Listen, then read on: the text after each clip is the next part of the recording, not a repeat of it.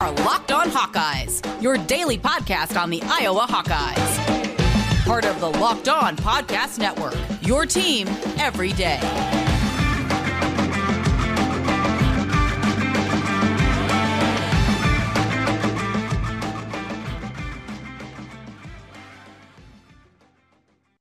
Good morning, good afternoon, and good evening to whoever and wherever you are, Hawkeye Nation. Welcome back to another episode of the Locked On Hawkeyes podcast, your daily podcast covering your Iowa Hawkeyes on the Locked On Podcast Network. I want to thank you all for making the Locked On Hawkeyes podcast your very first listen every single day. You can find the Locked On Hawkeyes podcast for free wherever you get your podcasts at, and also on YouTube by searching Locked On Hawkeyes. Now, to get into things today, we talked a little bit yesterday about the racial discrimination lawsuit currently going on within the Iowa Hawkeyes football organization / program, whatever you want to call it. So yesterday I began talking about some recent updates in the racial discrimination lawsuit that is happening. If you haven't heard about this lawsuit, or if you still don't know much about it, I covered a lot of it in yesterday's episode, so make sure you go check that out. If you would like more information, you are more than welcome to DM me on Twitter or on Instagram, and I will answer your questions to the best of my abilities and my knowledge. I'm just a regular guy, so I will give you the best answers that I possibly can. I'm sure you can find more information about it online, whether you use Google, Safari, whatever it is. If you want to do a little bit of research on your own about it, you're more than welcome to do that as well. But I will try to give you the best answers that I possibly can if you come to me seeking information. And today I am going to sort of finish out the updates that have recently come about in the I'm going to finish up the updates that have happened recently with the lawsuit. So I mentioned it at the beginning of yesterday's episode, and I want to mention it again. None of the information that I'm talking about today is a representation of my opinion on the lawsuit, and the information I am reporting on has come from an article written by Chad Lestokow, who is a writer for Hawk Central and also works at the Des Moines Register. So jumping right back into the updates, the trial date is set for March 7th of 2023, which is still about 10 months away. So I'm sure there is still a lot that is yet to happen within the case. Dispositions have yet to happen with Brian and Kirk Ferentz, as well as Chris Doyle, since the plaintiffs are still waiting for Judge Stephanie Rose's ruling on personnel reports that I mentioned yesterday. On Friday, the University of Iowa's lawyers explained why they think the 4 new counts against the program should be denied, and their reasoning had to do with time-barring accusations as well as insignificant evidence or insufficient evidence. I didn't get a chance to go in depth about what the new counts really are and what they really mean for the lawsuit, so I will be talking about counts 3 through 6. Count 3 is an equal protection clause violation against Chris Doyle, Brian Ferentz, and Seth Wallace. Count 4 is an equal protection clause violation against Kirk Ferentz for a failure to train and supervise. Count 5 is also an equal protection clause violation for failure to train and supervise against athletic director Gary Barta. And count 6 is a deprivation of rights retaliation submitted by Kirk Ferentz against Jonathan Parker. As you know, back in January, Kirk Ferentz signed a new contract with Iowa that ultimately raised his pay to an immense $56 million over the next 8 years. About a week and a half after Ferentz signed his salary contract, he sent an email to his personal advisory committee that stated he was quote, dissolving the committee in its current form. And then later, Ferentz said that a new committee would be formed with younger members who also happen to be ex-Hawkeye players. The committee was originally created back in 2020 when the racial bias and discrimination allegations came out. And as far as this past weekend, Ferentz has not yet put together a new committee. After the spring game this past Saturday, Ferentz spoke with the media about his personal advisory committee. In a statement, Ferentz said, quote, "The last month, the focus has been more on our team. Yeah, I've got some ideas. I think we're getting closer. We'll probably have this wrapped up here by June. Now, before we get into the rest of the information that I have for you regarding the lawsuit today, I want to talk about Built Bar. Summer is coming up very, very fast here in just a couple weeks for me, and with summer, you're going to need to have some food on the go. Built Bars are the perfect snack to take with you on family vacations. You can throw them in your backpack, your kids' backpacks. Make sure that everyone has a bar so you're fueled up for your summer adventure. And the best part about Built Bars is that they are healthy and delicious. No more sacrificing delicious food for health. With Built Bar, you can have both. And it's easy. All you have to do is go to Built.com and order now. All Built Bars and Puffs are covered in 100% real chocolate. That means with Built Bar, you can eat healthy and actually enjoy doing it. Built Bar makes sure that there is something for everyone. My personal favorite flavor is the Puffs in the churro flavor. They are absolutely so amazing.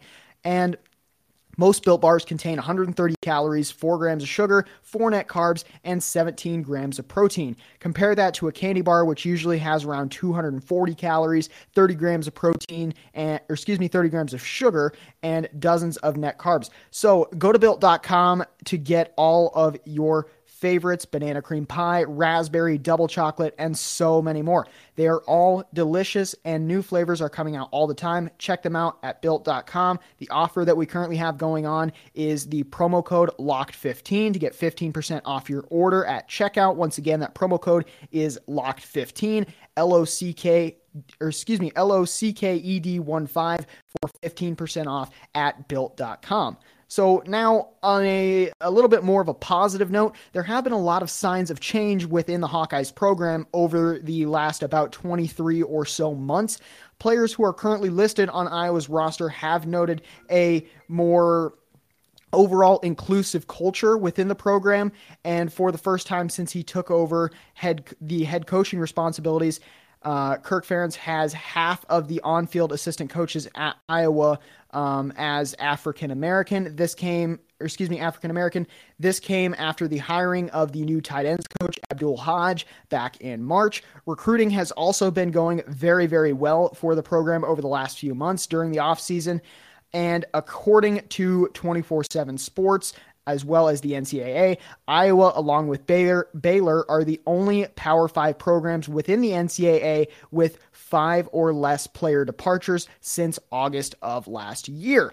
But going along with that, Solomon Simmons, who I talked about immensely yesterday, talked in the Des Moines Register interview that I also mentioned yesterday about the university's $1.1 million payment to Doyle in a separation agreement, saying, quote, "That's generous for even great employees. Plus, the way the advisory committee has been handled are indicators of a deeper problem that hasn't been fixed. We said in our hearing on March 11th that we believe that the advisory council was just a PR move to simmer things down in the wake of the killing of George Floyd. And now that things have moved on and Ferentz received his contract extension and his raise, he doesn't need that anymore. Plus, it's undisputed, right? That the handpicked chairperson of the committee, who is former offensive lineman David Porter for the Hawkeyes, stated that Kirk Ferentz and other coaches were not willing to do what was necessary to really understand what they had done and to really do what's necessary to have true, actual accountability and transformational change. That's not my words, that's David Porter words.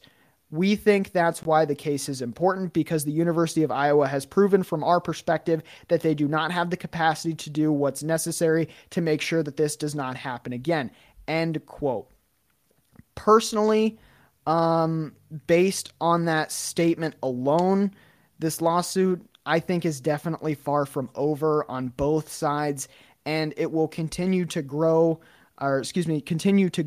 on and on over the next few months, right up until the trial date, which is set for March 7th, I believe, of next year.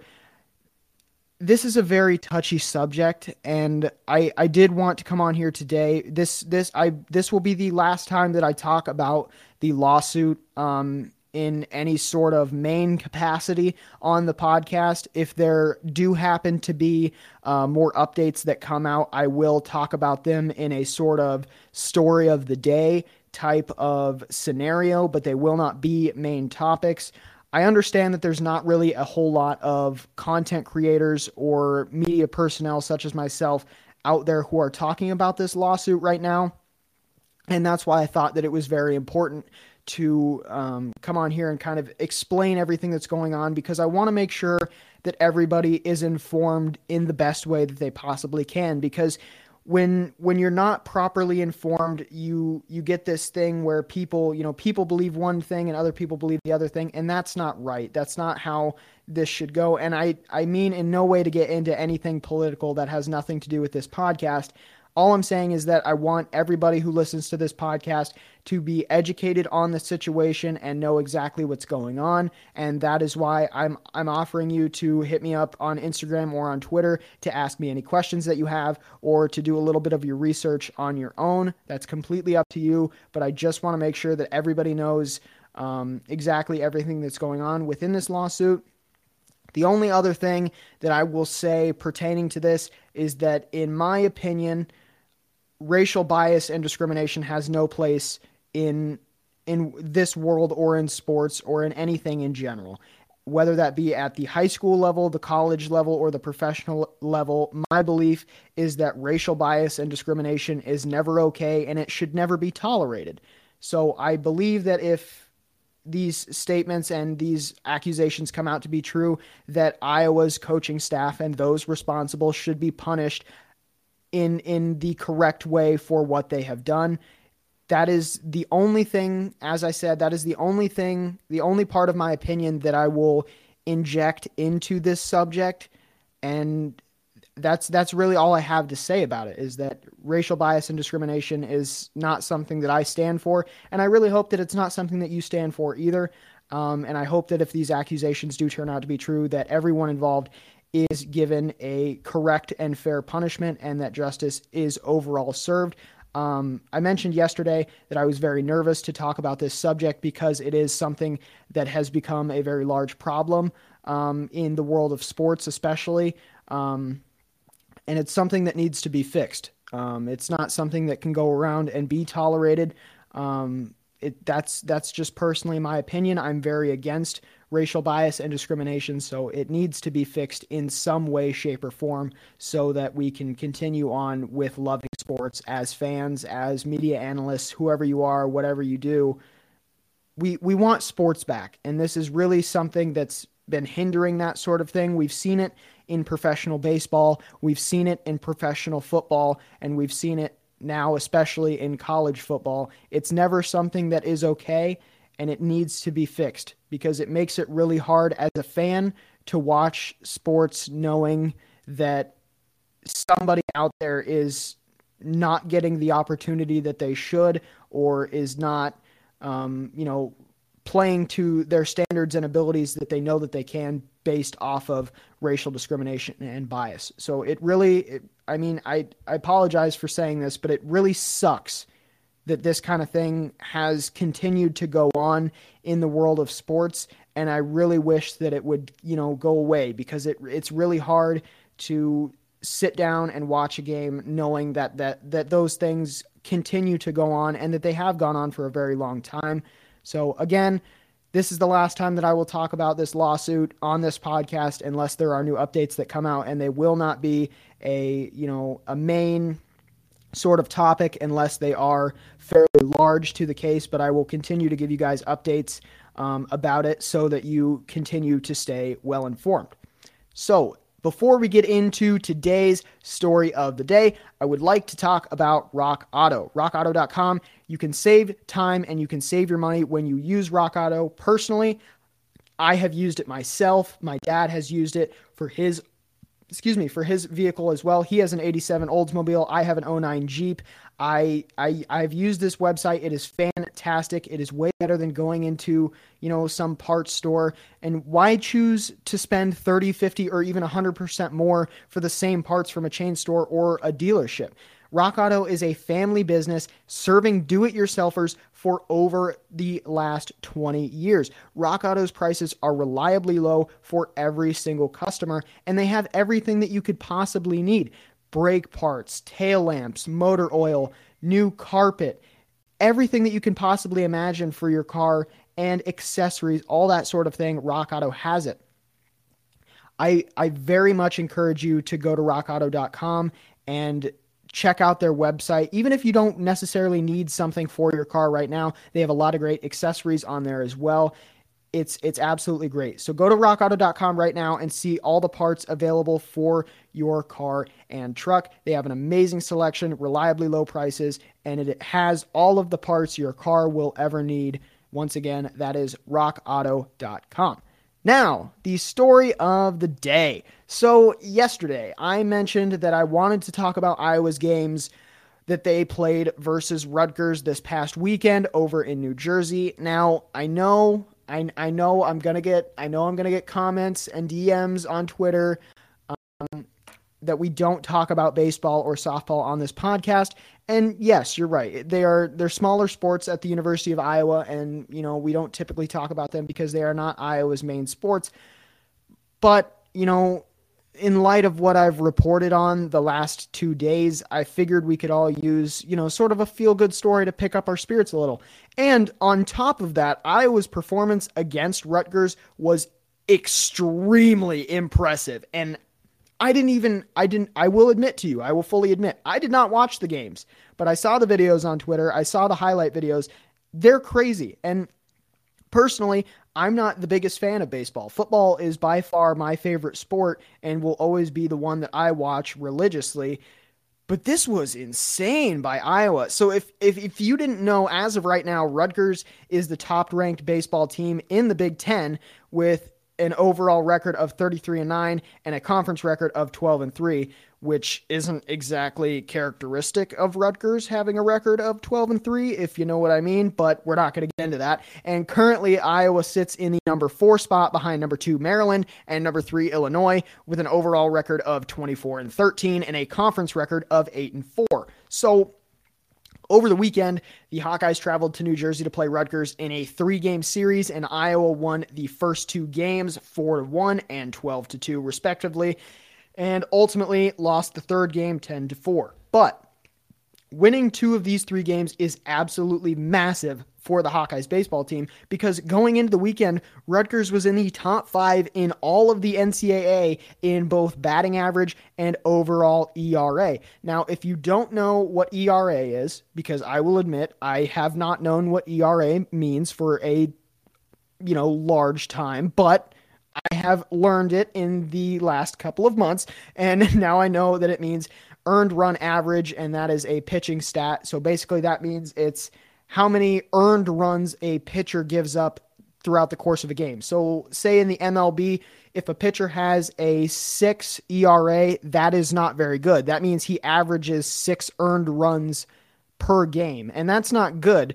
5 is not terrible, 4 is good, and anything below 4 is extremely impressive for a pitcher. Now, Iowa was able to have solid pitching in the first 2 games and played very well on defense, only having 1 error. So if we get into pitching, Adam Mazur started the first game on Friday. He went and pitched 8 innings, only giving up 6 hits and 1 earned run. He also had 11 strikeouts and walked no one, so he improved to 4-2 on the season as a starter.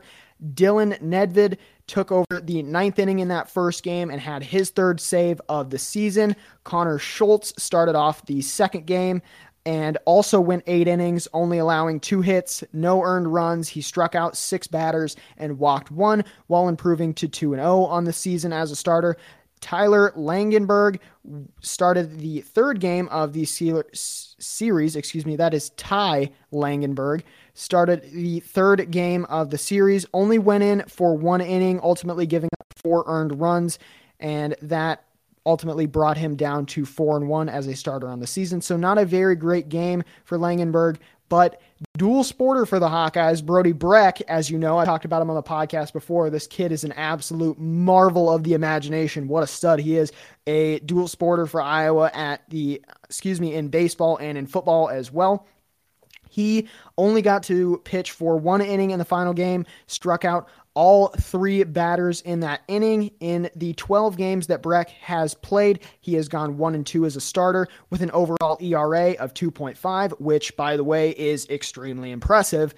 9 hits in 18 innings, which means he's batting .500, which is also pretty good too, and 34 strikeouts. So I'm excited. I was excited to talk about this today, especially because of Breck, because he's putting up numbers on the baseball diamond, and I'm so excited to see what he's going to be able to do on the field this upcoming fall for the Hawkeyes. I knew that he was going to be good, and that's the problem with dual sporters, is usually when you're a dual sporter, you're really, really good at one sport, and you're kind of just average at the other. Like, now, take me, for example. I know I talk about myself a lot on this podcast, but I'm only using it as an example. My junior year in high school, I dual sported track and golf, which are two extremely different sports. And I didn't really like golf all that much, but I really loved track. So I played in almost no golf meets and went to almost no practices, but I was still on the team. Hopefully that's not the case for Breck. I hope that he's really able to shine on the football field this upcoming season. Hopefully he can, because he is clearly doing well on the baseball diamond as well. He's not the best player in the country on the diamond, you know what I mean? But he's definitely up there. So congrats to Breck for having a so far pretty successful season for the Hawkeyes. That is going to be it for today's episode. I appreciate all of you tuning in every single day. YouTube is going to be starting back up again soon. We're going to have LaShawn on Friday's episode, and tomorrow, you've been waiting for it. I know you have. We're going to talk NFL draft coverage. So once again, thank you all for tuning in to today's episode. Thank you all for your continued patience, and I really, really appreciate the comments and stuff and the questions that I'm getting asked on Twitter. I answered a couple of them yesterday on Twitter, and then I also talked about them on the podcast yesterday. So thank you for asking me those questions. I love hearing from you guys, and I love talking to you about sports, about my opinions, about your opinions, whatever it is. Ask me any question you want, and most likely I'll answer it, as long as it pertains something to do with the Hawkeyes or with college sports in general.